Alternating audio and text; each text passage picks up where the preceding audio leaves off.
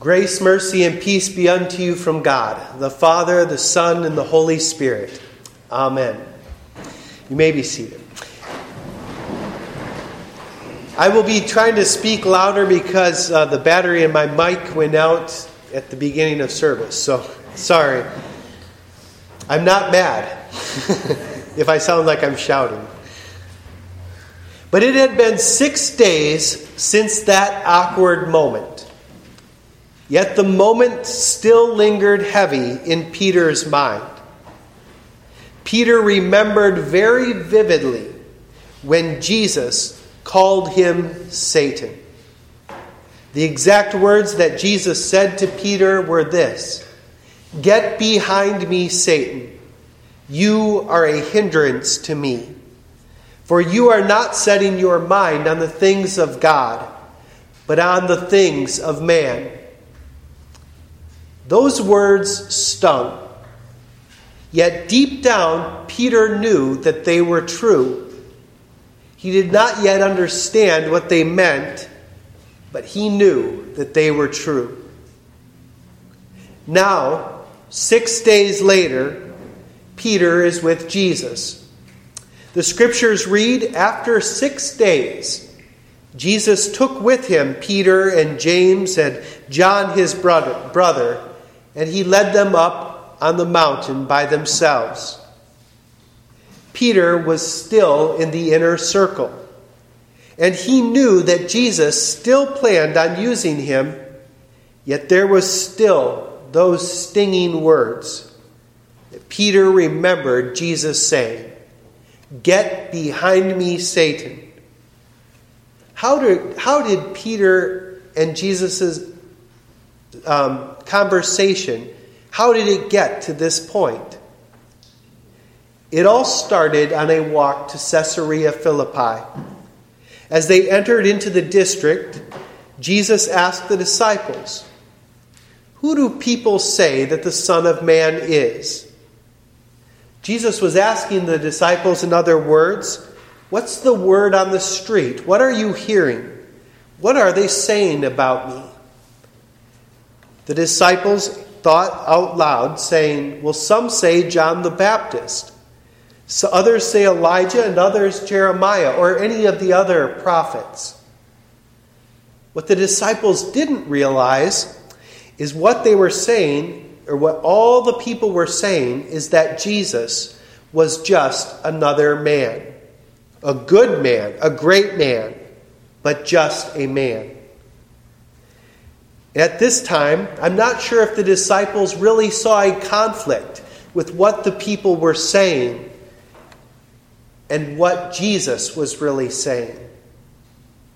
But to clarify the difference, Jesus asked the disciples, "But who do you say that I am?"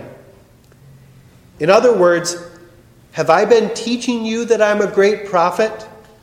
Have the things that you've seen me say and do up close and personal, do they point to the fact that I am just another prophet? What have you learned by spending time with me? And Peter, always eager to please, said, "Well, you are the Christ, the Son of the living God." And this was the correct answer. Even though, as we will soon see, Peter had no idea what the answer really meant. And Jesus responded to this confession. He said, "Blessed are you, Simon Bar-Jonah, for flesh and blood has not revealed this to you, but my Father who is in heaven. And I tell you, you are Peter, and on this rock I will build my church, and the gates of hell, they shall not prevail against it." Jesus was saying that the church would be built on the confession that Peter just made, that Jesus is the Christ, the Son of the living God. Now, as we said before, Peter got the confession right, but he definitely didn't understand the truth about Christ's work. He knew who the Christ was. He knew who he was, just as the devil does. But he didn't understand or trust in the Christ's work. For a little later, Jesus started sharing the work of the Christ in this way. It says Jesus began to show his disciples that he must go to Jerusalem and suffer many things from the elders and the chief priests and the scribes, and be killed, and on the third day be raised. What? Peter couldn't believe his ears. He thought, didn't my confession just affirm that Jesus is the Christ? The Christ isn't supposed to suffer. The Christ isn't supposed to die. I've got to talk to Jesus. And Peter took Jesus aside, and he began to rebuke him, saying, "Far be it from you, Lord. This shall never happen to you." You know, if Peter was speaking from a place of faith and trust that truly believes that Jesus is the Son of God, he would have never rebuked him. Peter did not trust God's plan. How could he? There was suffering involved. Peter thought that knowing God was a road to glory, not a road to a cross. Have you ever thought that following Jesus is a road to glory? Have you ever thought that if I follow God closely, then things will go well for me? I will be blessed. And you count your blessings by success in this world. Or when you've been bad, have you ever thought, now there's going to be terrible things that happen to me because I have disobeyed the Lord? Peter and us often fail to understand Romans 5. Let me read this to you. It says, "Therefore, since we have been justified by faith, we have peace." It's ours. We have peace with God through our Lord Jesus Christ because we've been justified through faith. Through him we have also obtained access by faith in this grace in which we stand. Justified by faith, we have peace, and we stand in grace. And we rejoice in the hope of glory of God. More than that, we rejoice, and here it is, we rejoice in our sufferings, knowing that suffering produces endurance, and endurance produces character, and character produces hope, and hope does not put us to shame, because God's love has been poured. Baptismal reference. God's love has been poured into our hearts through the Holy Spirit who has been given to us. These verses tell us a lot, but they tell us two main things. There is future glory in heaven for all who believe in Jesus.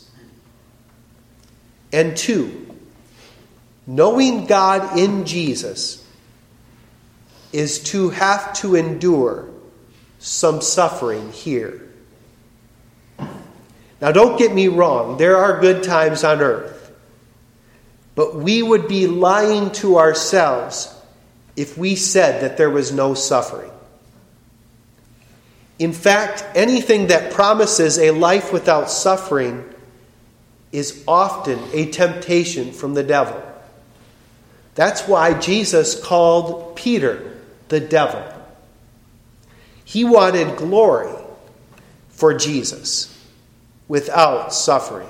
And isn't it funny that all of the things that promise to take away our suffering in this world, or many of the things that promise to take away suffering in this world, usually leave us with more problems and more suffering?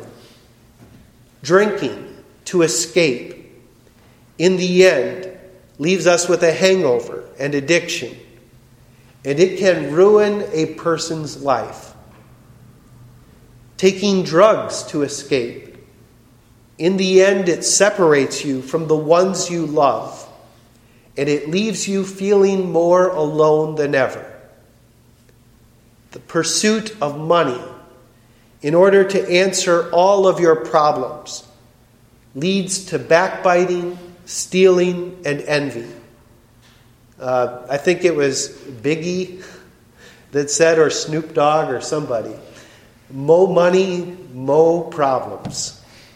And it's true. All of the things that promise the easy road, they lead us down a much harder road. It's quite ironic. And many of the things that promise us life, these things, they promise us life and do not deliver. And you know what? We still love them. I love them. I run after them all the time. And I know that you do too.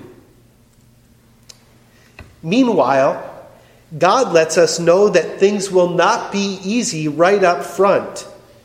And we get mad at him for saying it.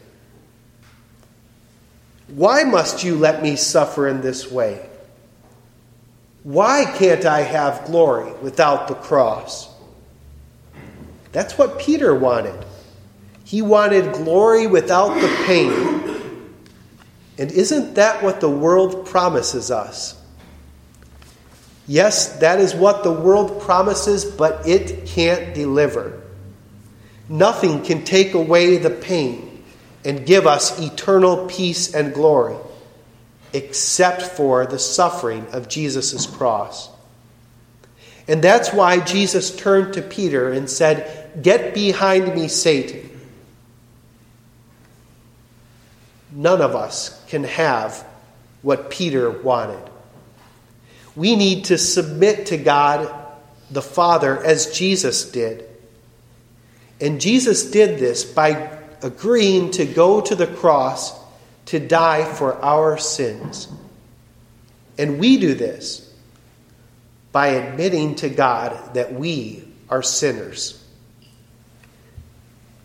And we desire for Jesus to take that out.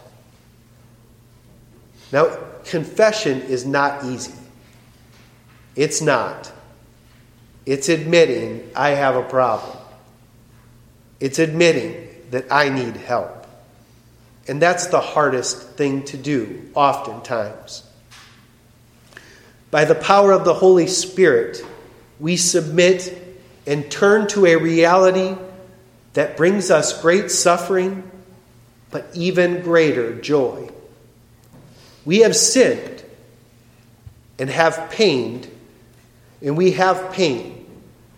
Yet we are loved so deeply that God has given us Jesus to die for our sins. To know the depth of God's love is really to know the depth of our sin. For the more honest we are about the reality of our sin, the more we recognize just how deep our need for a Savior is. Switching gears. With this lesson yet not fully understood, Peter found himself following Jesus up a mountain. He was about to see what we celebrate today, the transfiguration of Jesus. He was about to see the glory of Jesus shining in the darkness. The Bible says that Jesus was transfigured before them, and his face, it shone like the sun, and his clothes were as white as the light. Now this is what Peter wanted. He wanted glory, and here it was.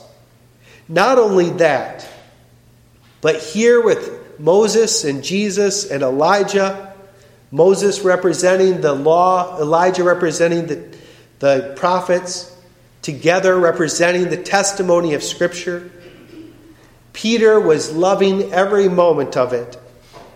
And he said, Lord, it is good that we are here. It's like, see, Jesus, this is what I was talking about. It's good that we are here. If you wish, I will make 3 tents here. What he meant was 3 places of worship. One for you, one for Moses, one for Elijah. He wanted to set up 3 churches. He wanted to live in this glory. But his prayer went unanswered. For he was still speaking when, behold, a bright cloud overshadowed them, and a voice from the cloud said, This is my beloved Son, with whom I am well pleased. Listen to him. And that could resonate with Peter, who was not listening to him. Listen to him. And when the disciples heard this, they fell on their face and they were terrified. But Jesus, the living, breathing gospel, came and touched them, saying, Rise, have no fear. And when they lifted up their eyes, they saw nobody but Jesus. Peter had no right to rebuking Jesus. He knew this now. And that voice from heaven, it cut right to the heart of Peter. He knew that he hadn't submitted to God. He was trying to get Jesus, trying to get God to submit to him. This scared Peter half to death. And at first, when Peter saw Jesus transfigured, he thought that Jesus was listening to him and taking the road of glory. But that is not what happened. This mountaintop experience was to show the disciples that God the Son himself was the one who is going to suffer for them. God himself would be the one who would suffer for the sake of their future glory. God himself would suffer the death that they deserved, so that they would know life through him. And Jesus led the disciples down that mountain of glory. More than that, he would lead them to another mountain, the mountain of Calvary. That is where Peter and us would know the real glory of Jesus, his love. We know Jesus not in a spectacle of glory, but rather in the suffering of his cross. We know him not from walking on water, but rather the simple, quiet water in the baptismal font.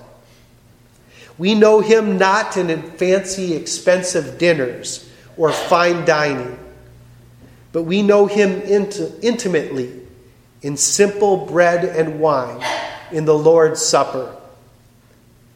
We know him not from a voice on the mountain, but as Peter said, from the testimony of his word.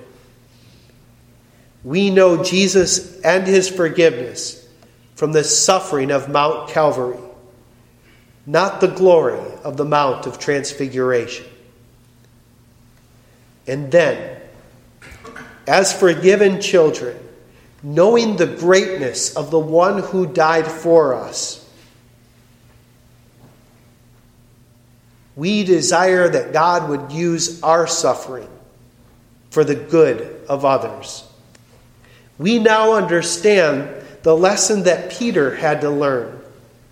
True glory comes not from lifting ourselves up, but from laying ourselves down for the sake of our neighbor. And now the peace that surpasses all understanding, guard your hearts and minds in Christ Jesus until he returns for you. Amen.